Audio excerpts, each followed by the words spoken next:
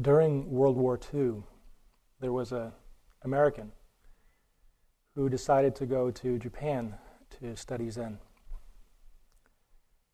They weren't giving out visas at the time to Americans for obvious reasons. But this man, his name was Paul Reps, went anyways. And when he got to the customs officer and asked for his request for his passport to be stamped so he could go into Japan, he was told, no, you can't come in. So he paused, and as the story goes, he wrote a note and slipped it back to the person working there. And he read the note, and he stamped his passport, and he let him in. And that was the beginning of a long study for this gentleman who became a Zen teacher, a poet, etc. Some of us know him. What did he write on the little piece of paper? Sipping a cup of tea, I stopped the war. Sipping a cup of tea, I stopped the war. So as we are here in about the middle of the retreat, we've been emphasizing very, very much that practice and daily life are one. That our practice is holistic in a sense, that it includes the whole human being that we inhabit, body and mind, and that it inhabits, the capacity of awareness inhabits and influences all of the relationships that this mind and body have, that we have, all the activities. So we're here on retreat and we're with ourselves. So sipping a cup of tea, I stopped the war. It's a very relational statement, isn't it? Now, we don't know, and it's best with poetry that you leave things unknown to the rational mind, whether he meant the war, the actual war, which didn't stop for a while, or whether he meant the war in his mind. And it leaves open the question, what is the relationship between the two? Stopping the inner war and the outer wars. So what I'd like to speak on tonight is an attitude towards Dharma that is holistic. That includes all of who we are. That includes all of how we interact on so many different levels. One way to look at life is that it's just made up of different living systems. It starts right here in the core with our mind, its relationship to itself and the heart, branches out to the body, to our interactions with others, close ones, people at work, greater communities, and the planet itself, ultimately all of life. So each level of our living system that we're inhabiting at a certain time, and they interface quite a bit, that's where practice is. There's none of them that we can leave out. In the structure of the talk, I'll look at the potential of the mind, the potential of the heart, to actually be free, to function freely and influence in a very helpful way these different living systems.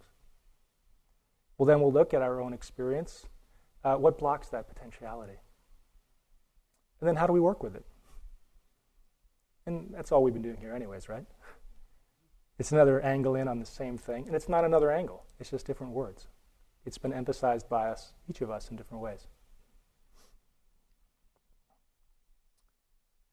So I'll be drawing from examples from nature and some classical scripture as well. Okay, some classical old teachings. So to start with the potential of the mind.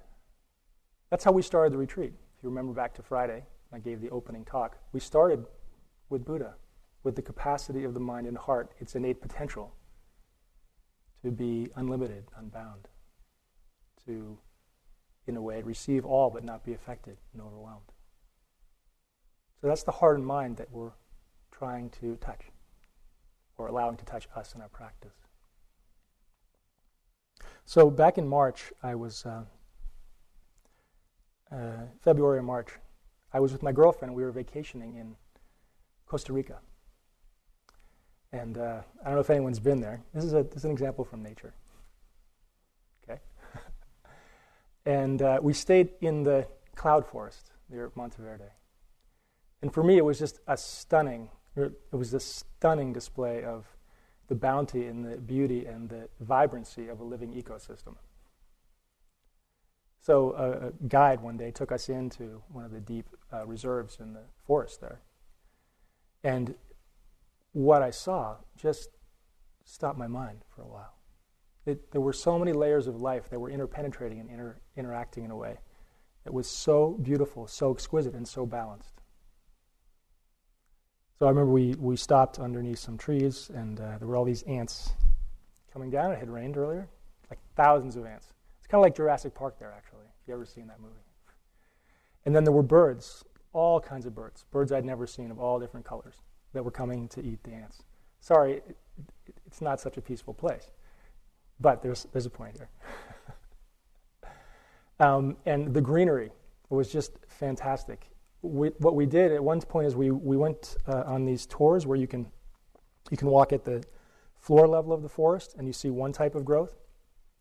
And then you can walk on these canopies where you have bridges which are about halfway up. And then you can walk on top of the forest as well. And actually on the top we went through these zip lines. Has anyone ever heard of these? It's like ecotourism. It's actually quite funny. They advertise this as a great way to see the forest, where you get thrust across this huge chasm of 500 feet, way up in the air, and you're going along this zip line, you're just being thrust through the air. And they advertise it as a great way to see, but all you can see, and this was in the guidebooks, he said the trees look like broccoli heads going past you at 100 miles an hour. So that's about that aside. What was amazing to look at the different levels of the forest was that a cloud forest, the way a cloud forest is formed is there's so much moisture in the air, I guess it's cloudy there about 85% of the time, that life can grow at all different levels with incredible forms. I guess maybe 20 or so percent of what grows there is actually life that is growing off of life that's already in the air, trees that are already in the air. So you saw all this incredible flora and fauna, and it's also one of the richest birding areas of the world. So you saw this incredible mix of life. And the slogan, does anyone know what the slogan is for Costa Rica? Pura vida, exactly. It means pure life. And there was a sense there of just this exquisite ecosystem that just, in its entirety, it just felt like pure life. Untouched, vibrant, interconnected. Now, of course, it wasn't all pleasant, though. It wasn't all peaceful, right? There was destruction and creation and all the rest of it. But as a whole, the conditions had come together for this exquisite display of pure life. So, to me, this became and becomes a metaphor for the possibility of the mind. That the mind itself can, in a way, be an inner ecosystem, where all of the content of the mind, all of the parts of the mind, can actually coexist and not be in this constant struggle, this constant inner war. There may be movement, there may be inconsistency, but there's incredible life there, incredible vibrancy that comes from things being in harmony, things being in a sense of living balance. And when we look at our minds here, we don't see that, right? So much. We don't see so much of that pure life. So that's a metaphor. That's a beautiful metaphor for me, for the mind. Also because it means that we don't need to split anything off of our experience. We don't need to cut anything out. Okay? So there's potential. Now, of course, the story of the great forest in Costa Rica doesn't end there. Why? Well, the tour guide, as we were in there this one day, we could see much deeper in the forest than normally. And the skies were blue. And it was beautiful. So much was exposed. And he said, this is great for you, but actually it's not a very good sign at all. Because he grew up there. He'd been there 35, 40 years or something. And there was a huge windstorm a few days before.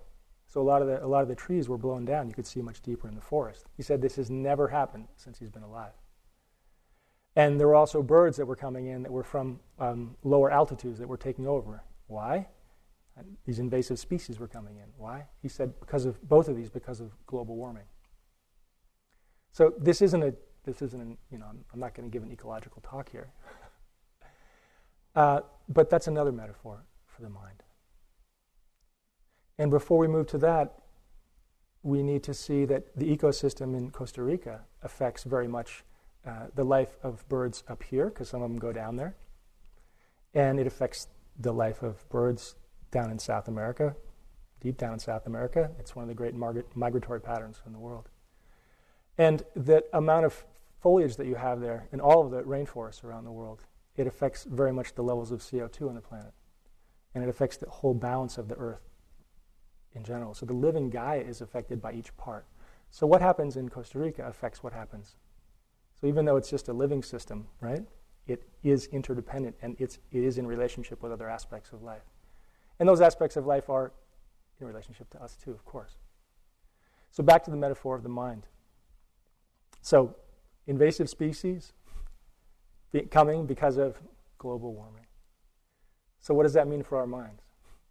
If the potential of the mind has this pure life potential, then what's the current situation? Well, if we look at the teachings of the Buddha, then the invasive species of the mind would be greed, hatred, and delusion. And we have a kind of inner global warming. If you haven't noticed, it's not too cool in there a lot of the time, is it? It's not too cool and spacious. You don't feel surrounded, you don't feel held, you don't feel nourished like you do when you're walking in a rainforest. We don't usually feel that way in our own minds and hearts, do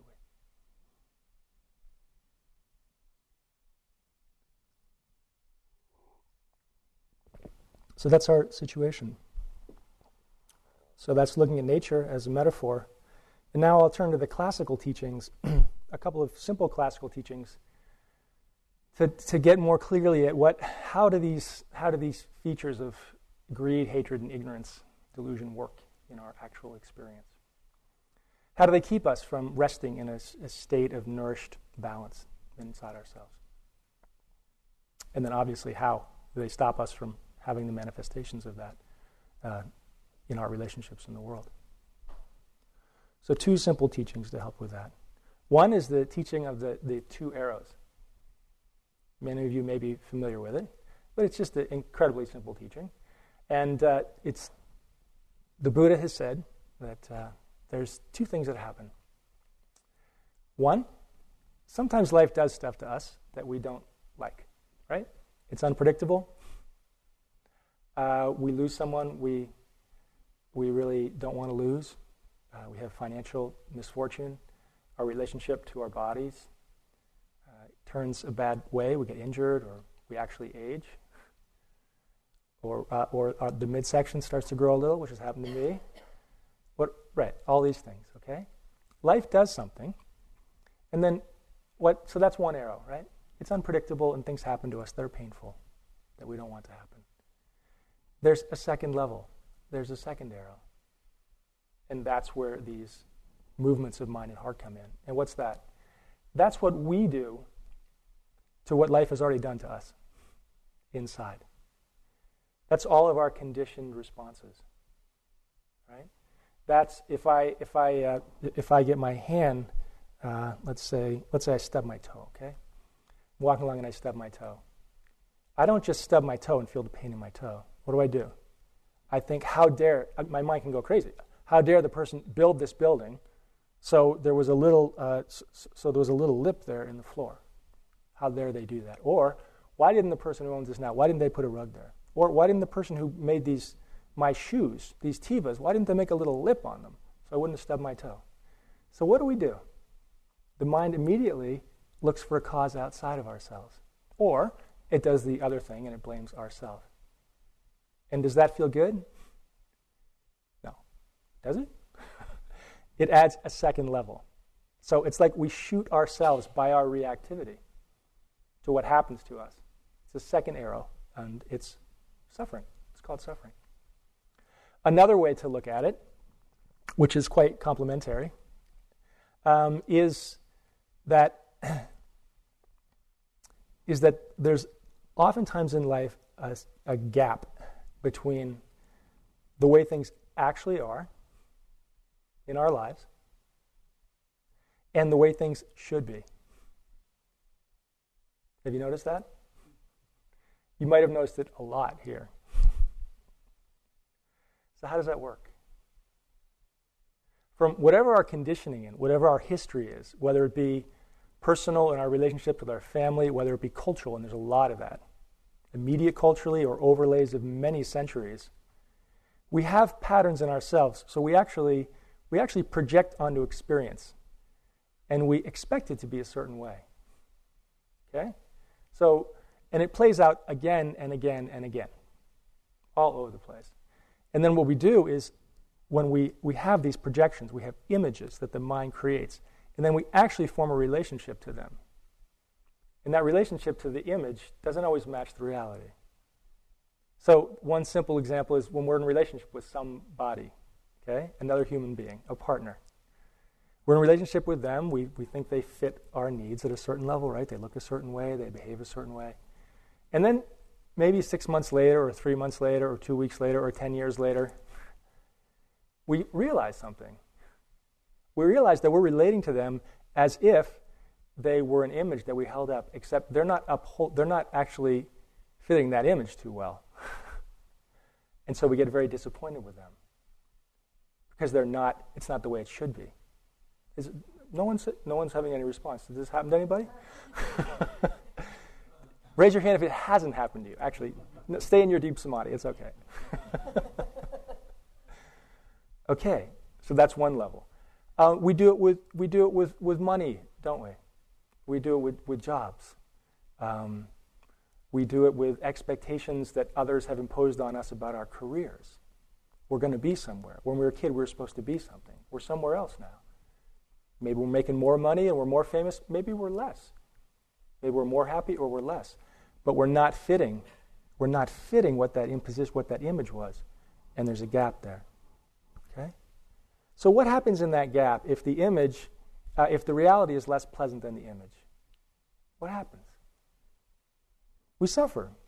There's a tremendous amount of energy that gets caught in all of the splits psychologically between the way things should be and the way that they are, again and again and again.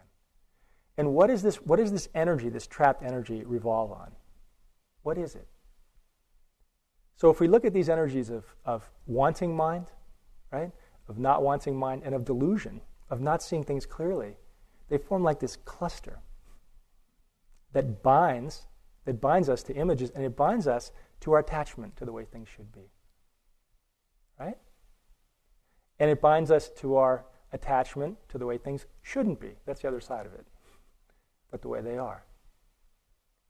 So we live this on so many, many relational levels, right? In terms of our bodies, our primary relationships, our work situations, etc., etc. Okay? So particularly on retreat, what are some of the biggest ways this might happen? One, and this is actually a trap of religion in general, is that we think that there's something that is being upheld here that meets our image of some kind of idea we have about perfection. So in terms of Buddhist practice, and this comes up in the groups all the time, people think, I can't be mindful. Right? I can't be mindful all the time. And the Buddha said, and the books say, and I've already said, and we've all said, that there's this incredible potential for this tremendous potential of mind and heart to be revealed and to live from that place more often, right? So when we can't even watch our breath for two or three times in a row, what do? What is that? The fact is, our mind is just wandering, right? The fact is, we're just with the breath a little and then we're gone. But it's deeper than that, because we shouldn't be this way, right? We internalize it. We shouldn't be this way. Or something's wrong with the technique. Give me another one. Right? So it happens all the time. We live through idealizations. We deal with everything. Just watch. Now, what the good news is in all of this is suffering. This is a core, and we could spend a lot more time on this. I think Doug will spend some time in this direction tomorrow night. But the basic thing is that we suffer, right?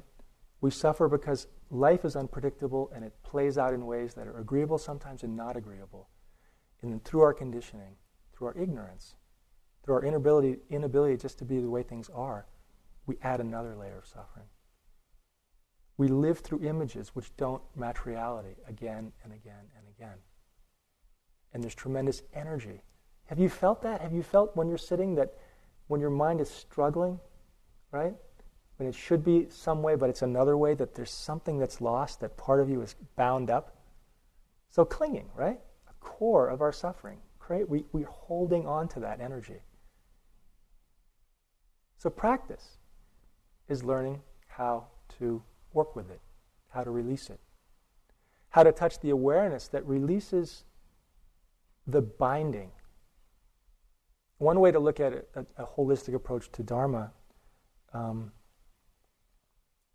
is simply that the seeing energy heals the splits, okay, that are within ourselves and our minds, and gives the movement of our minds in the outer world the potential to help heal those splits as well. So it's this clear, direct seeing. But we have to cultivate it. So the bad news is it's there, right? It's a problem, if you want to call it. But the problem is actually in the mind. And it's actually not even in this, it's not even in the stuff of the mind, which we mistake for it. It's in our relationship to our own inner experience. It's actually not the problem that the mind is wandering or that we have images. It's how we're relating to them. It's that because we don't see clearly, because the mind is pushing and pulling in relationship to experience so much, we have very few minutes, and when we get them, we know the practice is cooking. When we actually see clearly, and the energy that's trapped is released. In a certain way, in life just has situations. It has situations we need to deal with, practically. And the mind creates problems. So our practice is to help to work with those. Okay? So it's an attitudinal shift. That's the good news. It's attitudinal. And from a holistic point of view, we actually don't have to get rid of the actual content of these things. We just have to change our relationship to them. So how do we do this? Change relationship to ourselves, we can change our relationship to others. So I'm going to teach now from a classical sutra. It's actually sutta. And a little history lesson. The early Buddha's teachings are done in the language of Pali, the original teachings of the Buddha, and they're in suttas. And you often hear sutras, and I mix them up sometimes, which is actually from later traditions, from like the Heart Sutra, from Mahayana, from China, etc. So this is a teaching, it's called the Sedaka Sutta, and it's a teaching, the acrobat. And I'm using it because it gets at the key points of practice, and it's also very relational. It's dealing with one's relationship with somebody else. Okay? So this is a story of two from ancient India, of two, well, I'll just read it. The language is a little funny. The Blessed One said, that's the Buddha, once upon a time, monks, you can substitute meditators, a bamboo acrobat. Took me a while to figure that out. It's not like the Tin Man. It means he's an acrobat that climbs up on bamboo, I guess. I don't know what they do. If anyone does, let me know. I tried to figure it out. I couldn't. I went over and over again. Once upon a time, monks, a bamboo acrobat, having erected a bamboo pole, addressed his assistant, Frying Pan. Come, my dear Frying Pan. Who would name anyone Frying Pan? It's clueless, but he did. Okay. Or his mom did. Sorry.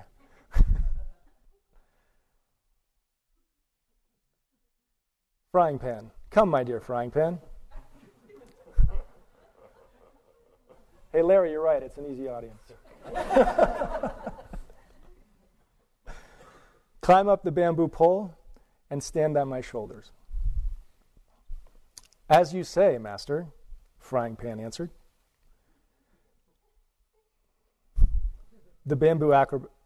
Frying Pan answered the bamboo acrobat, and climbing the bamboo pole, stood on his shoulders. So then the bamboo acrobat said to his assistant, now you watch after me, my dear Frying Pan, and I'll watch after you. Thus, protecting one another, watching after one another, we'll show off our skill, receive our reward, and come down safely from the bamboo pole. I have no idea what their skill is. But you get the point. You watch after me, I'll watch after you, and we'll be successful. When he had said this, Frying Pan said to him, "But that won't do at all, master. You watch after yourself, and I'll watch after myself. And thus, with each of us protecting ourselves, watching after ourselves, we'll show off our skill, receive our reward, and come down safely from the bamboo pole." "What, Frying Pan?" the assistant said to her master, "was the right way in that case?" Deep. Not as deep as Doug's question, but deep. So what do you think? Most of you aren't in deep samadhi, so how many people think you take care of yourself first? Okay. Some of you probably know the teaching. Okay, good. That would actually, in a certain way, that would make sense, wouldn't it? Understanding the Buddha's teachings, that the mind is the forerunner. If you look at the early teachings of the Dhammapada, the footprint of the Buddha, it says the mind is the forerunner of all things. So with a cultivated, with a happy, healthy, purified mind and heart, happiness will follow. The actions that come out of that mind and heart. And likewise, if the mind is clouded, deluded, greedy, suffering will follow. So it would seem logical, wouldn't it? The mind's the forerunner, you work on yourself. And you'll take care of yourself and the other person. How many people think you're supposed to take care of the other person first? Nobody. Okay, good. You are meditating. How many people think both? Okay. Monks. The frame of reference, this is the Buddha, is to be practiced with the thought, I'll watch after myself. A frame of reference, that just means mindfulness, is to be practiced with the thought, I'll watch after others. When watching after oneself, one watches after others. When watching after others, one watches after oneself. So, it's both. Interesting. And how does one, when watching after oneself, watch after others? Okay? So how does taking care of oneself take care of others? Through pursuing the practice, through developing it, through devoting oneself to it. This is how one, when watching after oneself, watches after others. Practice. And we'll get into that in a minute. We'll tease it out. And how does one, when watching after others, watch after oneself? Through patience, through harmlessness, through a mind of kindness and sympathy. This is how one, when watching after oneself, watches after, when one watching after others watches after oneself. And then he summarizes, a frame of reference is to be practiced with the thought, I'll watch after myself. A frame of reference is to be practiced with the thought, I'll watch after others. When watching after oneself, one watches after others. When watching after others, one watches after oneself.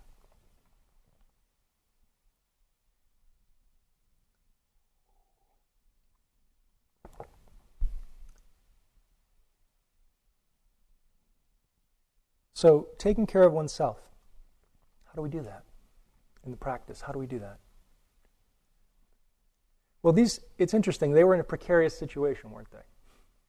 They're on top of a bamboo pole and they're doing some tricks. That's what I assume. So if one of them screws up, then it's really dangerous for them, right? They might fall down, break a leg, or worse. So it's very important that their harmony is established between them. It's very important that they take care of themselves, and it's also important that they watch after each other. So we can think about this in our own lives. Just this analogy. Whatever system we're living in, take it just right in here, inside of our minds and inside of our bodies.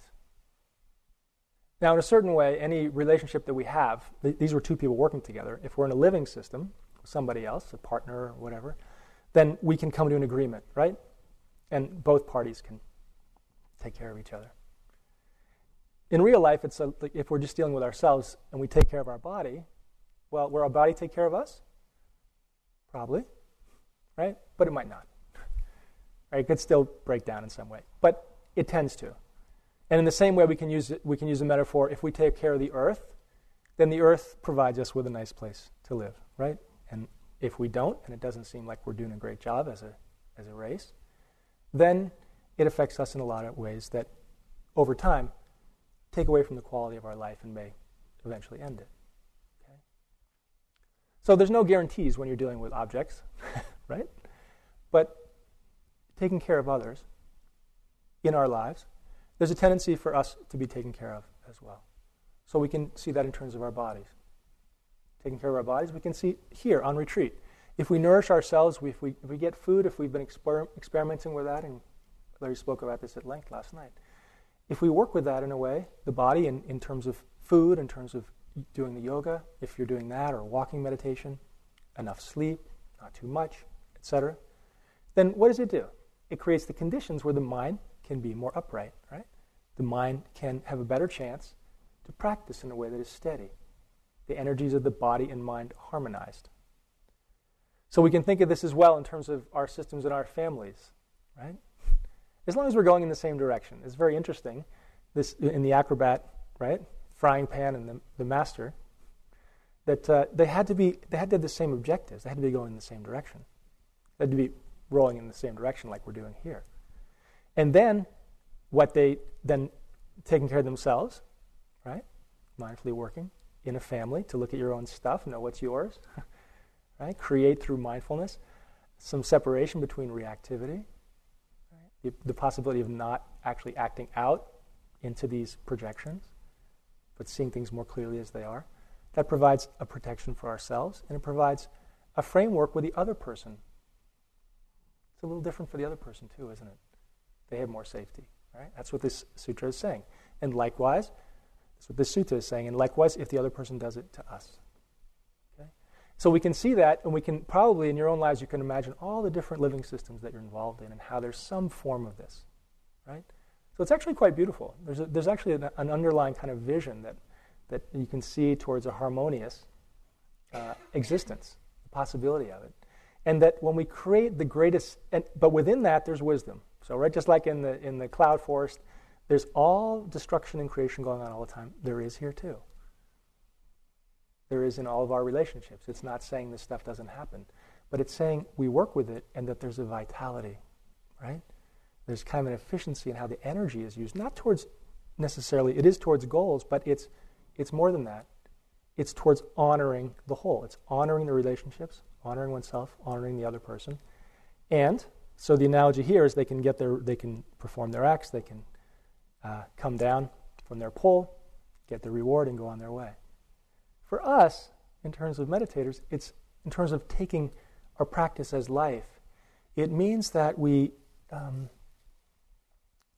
that we're on board with living as a project of waking up, living as a project of honest, direct, clear relationship, seeing ourselves and others, and working with that in a way where we actually look for the benefit of ourselves and others. You notice how this teaching is saying you take care of yourself and you take care of the other too. Okay? Interesting. So there's two developmental ways to do this, and we've been actually they parallel how we've been working in the retreat.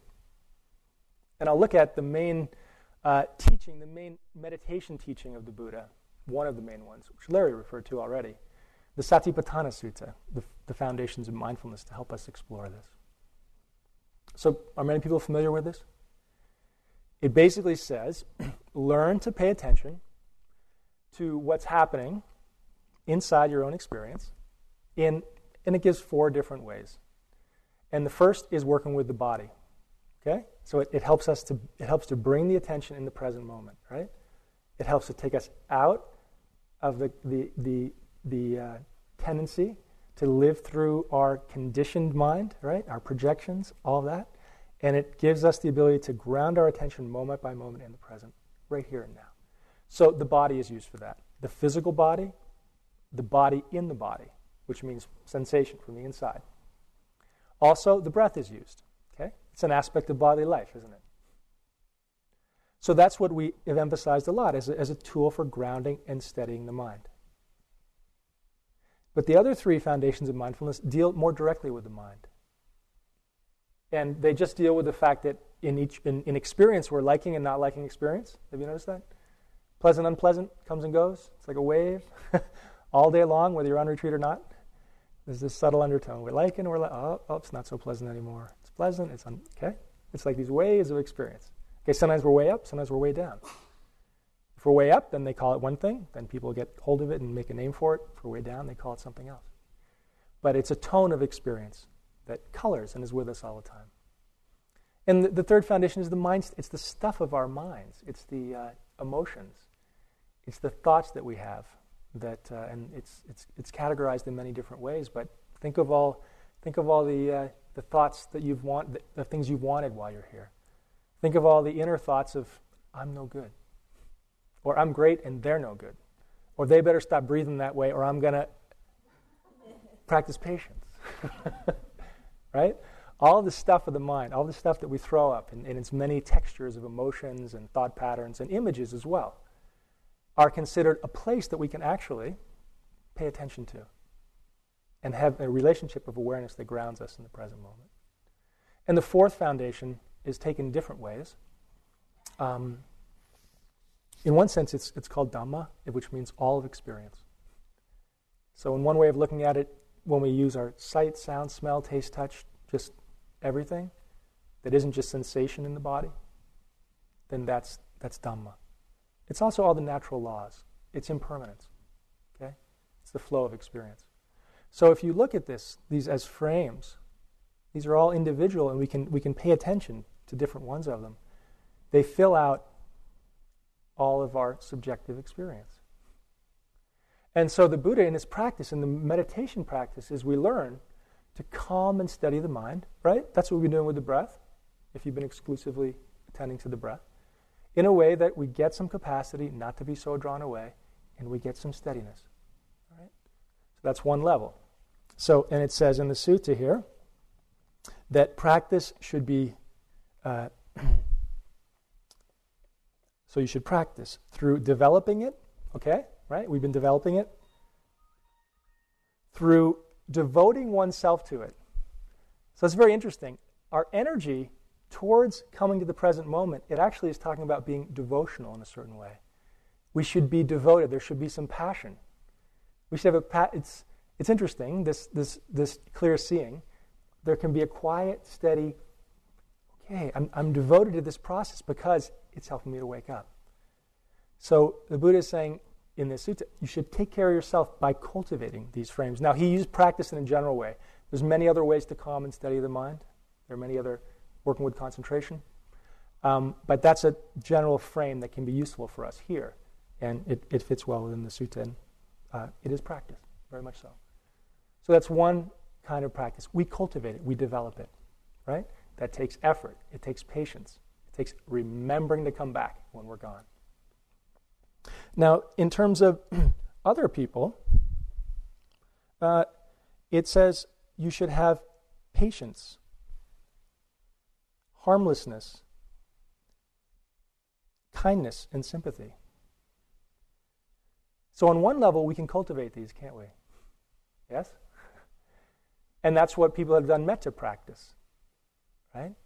We can think, we can actually intend to relate to others in a way where we're not acting out, putting simply, and where we're acting with kindness. Okay? And we can develop these capacities. We can, right? You can develop kindness in a certain level. So this is one level of the practice.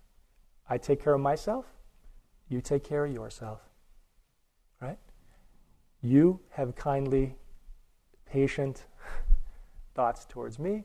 I'll do the same to you. And our little world will be as harmonious as is possible. And we'll do well if we're moving in the same direction. Nice. So that's one level. Developmental. There's another level, and I'll spend the rest of the talk working in this way, which is, it's the level where there's not so much developing, there's not so much doing. there's more a reliance on simply seeing things as they are wherever we see them. So the first mode of practice, or the mode of practice that some people are doing, primarily coming back to the breath, right? That's fitting in with this developing model. The second model is it's fitting the more open model, which means that wherever experience is arising, that's where we're meeting it, in whatever form, period. Right? That's it. So in this way, it's like a study without words of these same foundations of mindfulness, but we're not so worried about just taking care of me or just taking care of you with certain attitudes. Right? We're just seeing. So in the sutra, the Satipatthana Sutta, it says you can contemplate internally, okay, and you can also contemplate externally. And to me, this is very interesting in terms of relationship, because that means that the same things you look at in yourself, you can actually start to see in the world. It starts to break down the separation, because if we see fear in ourselves and we look in someone else's face, we can see it there too, or joy or happiness or sadness or whatever is there. And that can actually be a place of wisdom. It's called naturalistic. It's kind of naturalistic observation that we get. And we're not going around looking at each other. People, especially the new people, they're like, wow, this place is very non-relational. Why do these guys keep talking about relationship? Well, we're prioritizing a certain aspect of it, but we're creating the foundation and the tools so we can take it out as well. Okay? We're just highlighting certain features. But this approach, for me, can be quite beautiful. That it's not just for me, it's for all of us, that we can actually learn to contemplate externally as well as internally. That's technical language. It means just being with things as they are, seeing things as they are. Another sutta that the Buddha speaks of, just that the practice is simply being with what's seen, being with what's heard, being with what's felt. Okay? In the seen, there is just the seen. In the heard, there is just the heard. In the felt, there is just the felt, or cognized. All the sense doors, including the mind. That's all there is. Naturalistic, just what life is showing us. And so, in this approach, and maybe you've noticed this in your own practice, if we see things as they are, if whatever is there we watch, sometimes the attitudes of harmlessness and of sympathy and of patience come naturally just through seeing. So I teach, most of my teaching is done at a small meditation center in Newburyport. It's called the Insight Meditation Center of Newburyport.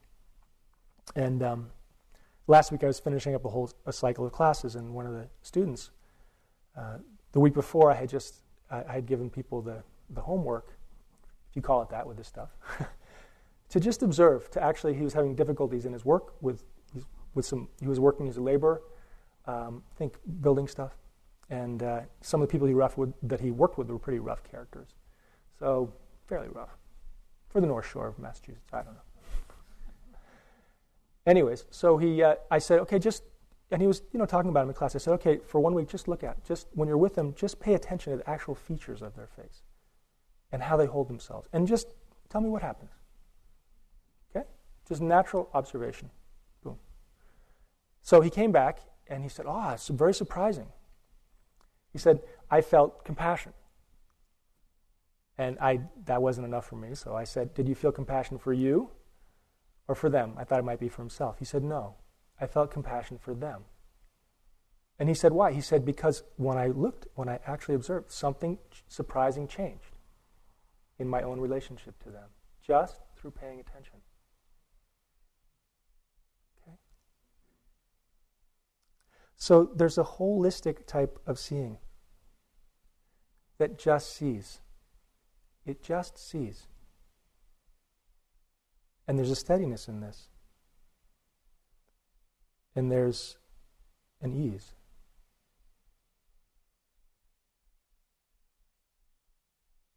And when you're seen by somebody else, or when you see, there's something that happens in that seeing. I remember I had a grandfather who died some years ago. He died in his 100th year, and he had 23 grandchildren. And they'd visit him often, different ones. And what I loved about visiting him is he just gave me, it's like grandparents can do this easier than parents, I know. He just paid attention to me completely. It's like he didn't shame me. He didn't make me different. He was just there for me. And the next time he came, he was just there for me. And I knew there was this troop of grandchildren coming in. And from what I heard, that's what he did. He was just there for them. It was just this steady seeing. Now, what did that do in some of my own compulsions and my own clinging and all these tensions that we have inside? In his presence, some of them moved, some of them started to dissolve. And so that's what our practice can do. When we just see whatever's there, the natural function of seeing is to have the tightness that comes from these gaps of the way it should be and is, and the residual tensions of the conditioned mind rubbing up against experience, reality again and again and again, gets accumulated, right? The traumas, all of it. When we see wholly, then this stuff can slowly start to unpack itself. It can be in emotional form, it can be in physical forms. And what's very interesting about practice is that, in a certain way, nothing has to happen. We drop our expectations when we find sufficiency in seeing. One of the biggest traps is expectation, isn't it? It has to be. We have to move forward. We have to succeed. Guess what? If our objective is to succeed, to be mindful all the time, to be seeing 24/7, we can't. Maybe there's an archetype in the Buddha. It's an ideal. Our reality is other than that. So why do we hurt ourselves? Why can't we just take this patient seeing energy and apply it again and again and again? Samuel Beckett, to me it's a great practice attitude. He says, ever tried, ever failed. Should I stop there? That's how you feel, right? Try again, fail again, fail better. So that's our practice. The better means there's a little more clear holistic seeing. Okay? Just a little more. And I just want to give a couple, as we wrap up the talk, I want to give a couple more images from nature. Okay?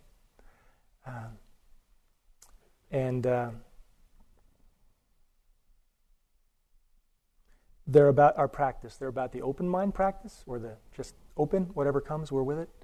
And they're with the practice of being with an object and using that as a support. So the first one, remember, I think Doug mentioned it a couple days ago, there was a really strong thunderstorm in the middle of the afternoon. Well, me, not having the wisdom faculty, highly developed, decided 10 minutes before the storm that I was going to go walk the whole loop. But I thought it might rain a little, so I was smart. I put on my little rubber Tevas and my shorts and a T-shirt and a hat, and that's it. Okay? I thought, I might get a little wet, but I'll be all right. So I got around the corner, right, and it just started going. The rain, first it was horizontal, first it was vertical, sorry. Then it was horizontal. At first the water was very warm, and then it was very cold. I was drenched and freezing, and of course I'm stubborn, I kept going. Then the lightning started coming strongly. And so it was very interesting to watch my mind, what I did. So doesn't it feel like that sometimes? When you're just open to whatever is? It feels like you're in the middle of this raging storm, and you're just, okay. It's drenching you. It can be euphoric a little, but it can be a little shaky. You don't want to die in there, right? So when the lightning came, I started thinking, okay, I got to get a strategy here, because the lightning's pretty close, and there's a lot of it. So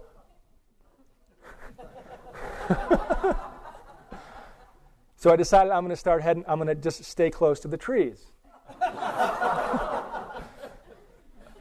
Well, isn't that what we do in our lives? When the S hits the fan, In our practice, don't we run and cling to our images even more in our projections and our fantasies? And our poor me and our you're wrong and all the rest of it? No? That's like the big tree, right? Oh, I'll be safe there. I know that mind. Oh, good. Well, fortunately, as I headed for the trees on one side of the road, I was like, oh, not so good idea. Right? Because when the tree gets hit, if you're there, it's very unsafe. Same thing. Have you noticed? If you cling to all these pieces of the mind, if we cling to any one of them, have you noticed it can be a little dangerous if you're trying to wake up? So what I did, in my ripening wisdom out there, is I said, okay, I'm going to stay right in the middle of the road. And then I got quiet, and my awareness got strong. And it was just awareness, it was just seeing. Of course, thoughts are going on, right? And there's fear, and there's whatever, exhilaration. And I walked straight down the middle of the road, and I thought, okay, I'm here. If lightning strikes one of these trees, I'm going to be so alert and so in the present moment that I'm going to dodge it. That's the end of the story. It's true. I didn't get hit. I'm here. Of course, there wasn't any lightning within a half a mile, but anyways. So the second story is, the next day I was walking and it was raining, but it was a gentle rain the next day. And I had an umbrella. Smart. And I was going for a small walk and it was gentle, okay? So I'm hanging out with my umbrella, and you know what the umbrella is the metaphor for, right? What is it? It's having an anchor in our practice. It's having the breath. It's having something that we're comfortable with, that we can shelter ourselves, right, with a little bit. So I'm walking along and I'm very happy. Now I'm protected. Okay? And I was, and the rain didn't get me. So then what happened? One of these big horseflies flew in. And it landed right there. And as it flew, and I remembered this big bite I had. This big hole right here, actually, in my foot. There's a gut. Has anyone gotten bitten since they've been here? Those things are nasty, right? They hurt. So immediately I had the memory of the pain. And I was like, I got to get that thing. I got to get it out of here. So I brushed it out. Okay, good. We want to get rid of thoughts, don't we, that we don't like. Well, what happened then? I'm walking along. It flew right back in. So this time, different approach. Okay, I'm going to stay with it. I was trying to be compassionate. You ever seen those poems of Ryokan? Where he sits out, he's this great forest hermit up in Japan, and he just has his little hut, and he has this robe. That's all he has. And there are all these fleas that live in the robe. He's extreme, okay? And so the story is he goes out in the day when it's sunny, and he takes the fleas off one by one and puts them on a rock. And then at night, he puts them back in his robe, and he comes in and keeps them warm. So I am no Ryokan. I was not trying to harbor this poor little fellow. Okay? I decided, okay, I want to get this thing out of here, but I'm going to stay with it. And so, again, I just found my balance and stayed with it. Then, almost a happy ending to the story, it flew away. Immediately, my Dharma thoughts started rolling in. Impermanence. See? Just stay with things, you watch them, and they go away. And you're happy. Right? I said, it's almost the end of the story. I don't think it was the same one. Another one flew back in. I think it was a little smaller, not quite as bad. So in a certain way, in our practice, we can protect ourselves, and that's what we cultivate that. But we still have to be with what shows up, right? But we're somewhat protected. And sometimes we're just there. We just go out there. Oh, and there's a happy ending. There's one last story. Today, I was walking out there with no umbrella. Sunny, nice day. The end of the story, right? No, I saw a fox. And so, it's like a nice mind state coming in, being observed.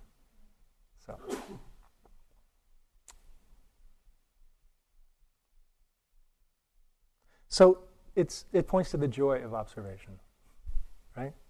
And the joy of taking the path as, okay, these are the things we work with. Let's have fun with them. Okay. The practice is about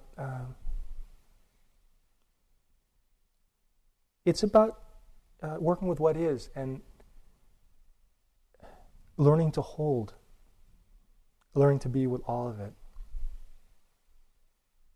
as best we can.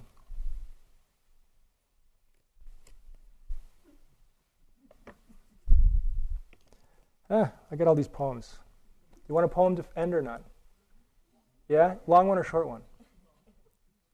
Short, long and short. Okay, I'll do a few then.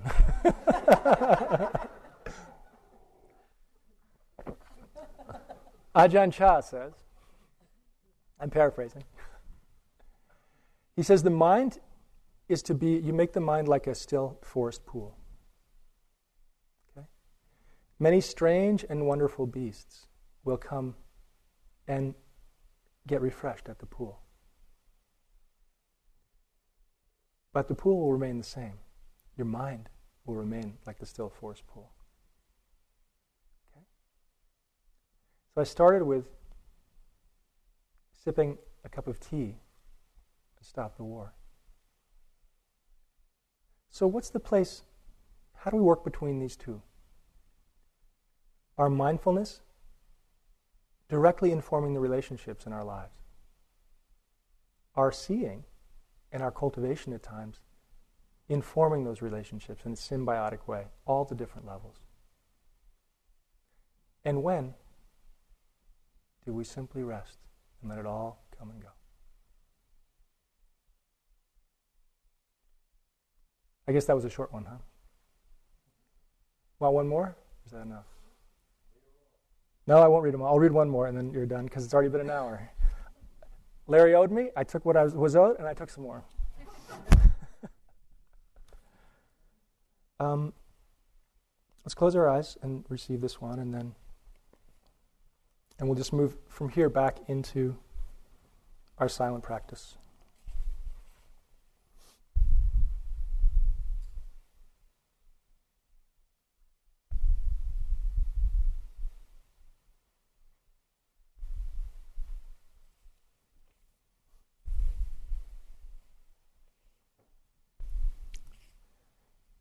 This is called Lost by David Wagner.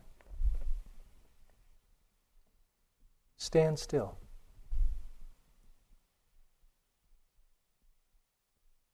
The trees ahead and the bushes beside you are not lost.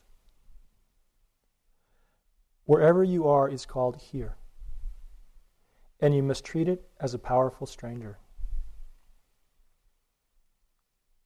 Must ask permission to know it and be known.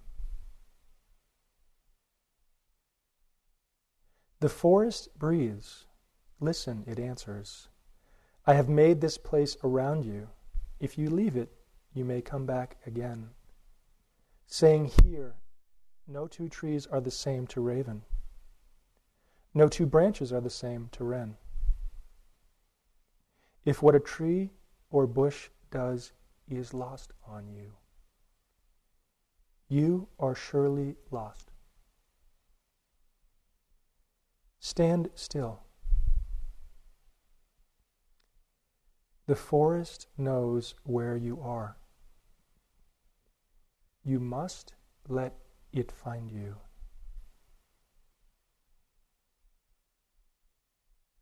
Sipping a cup of tea. Standing still. Our lives, the stuff of our lives, our minds, our hearts, our activities throughout the day. They know us. The forest knows where you are. You must let it find you.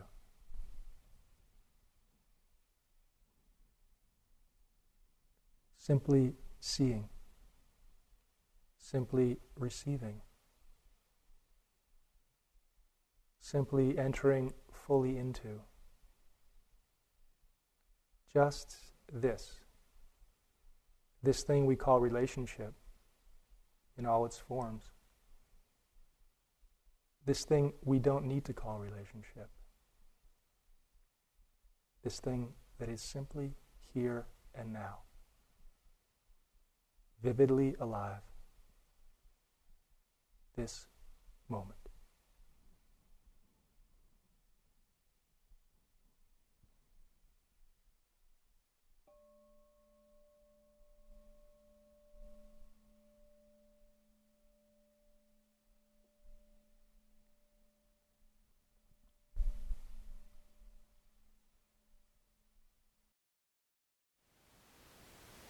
Thank you for listening.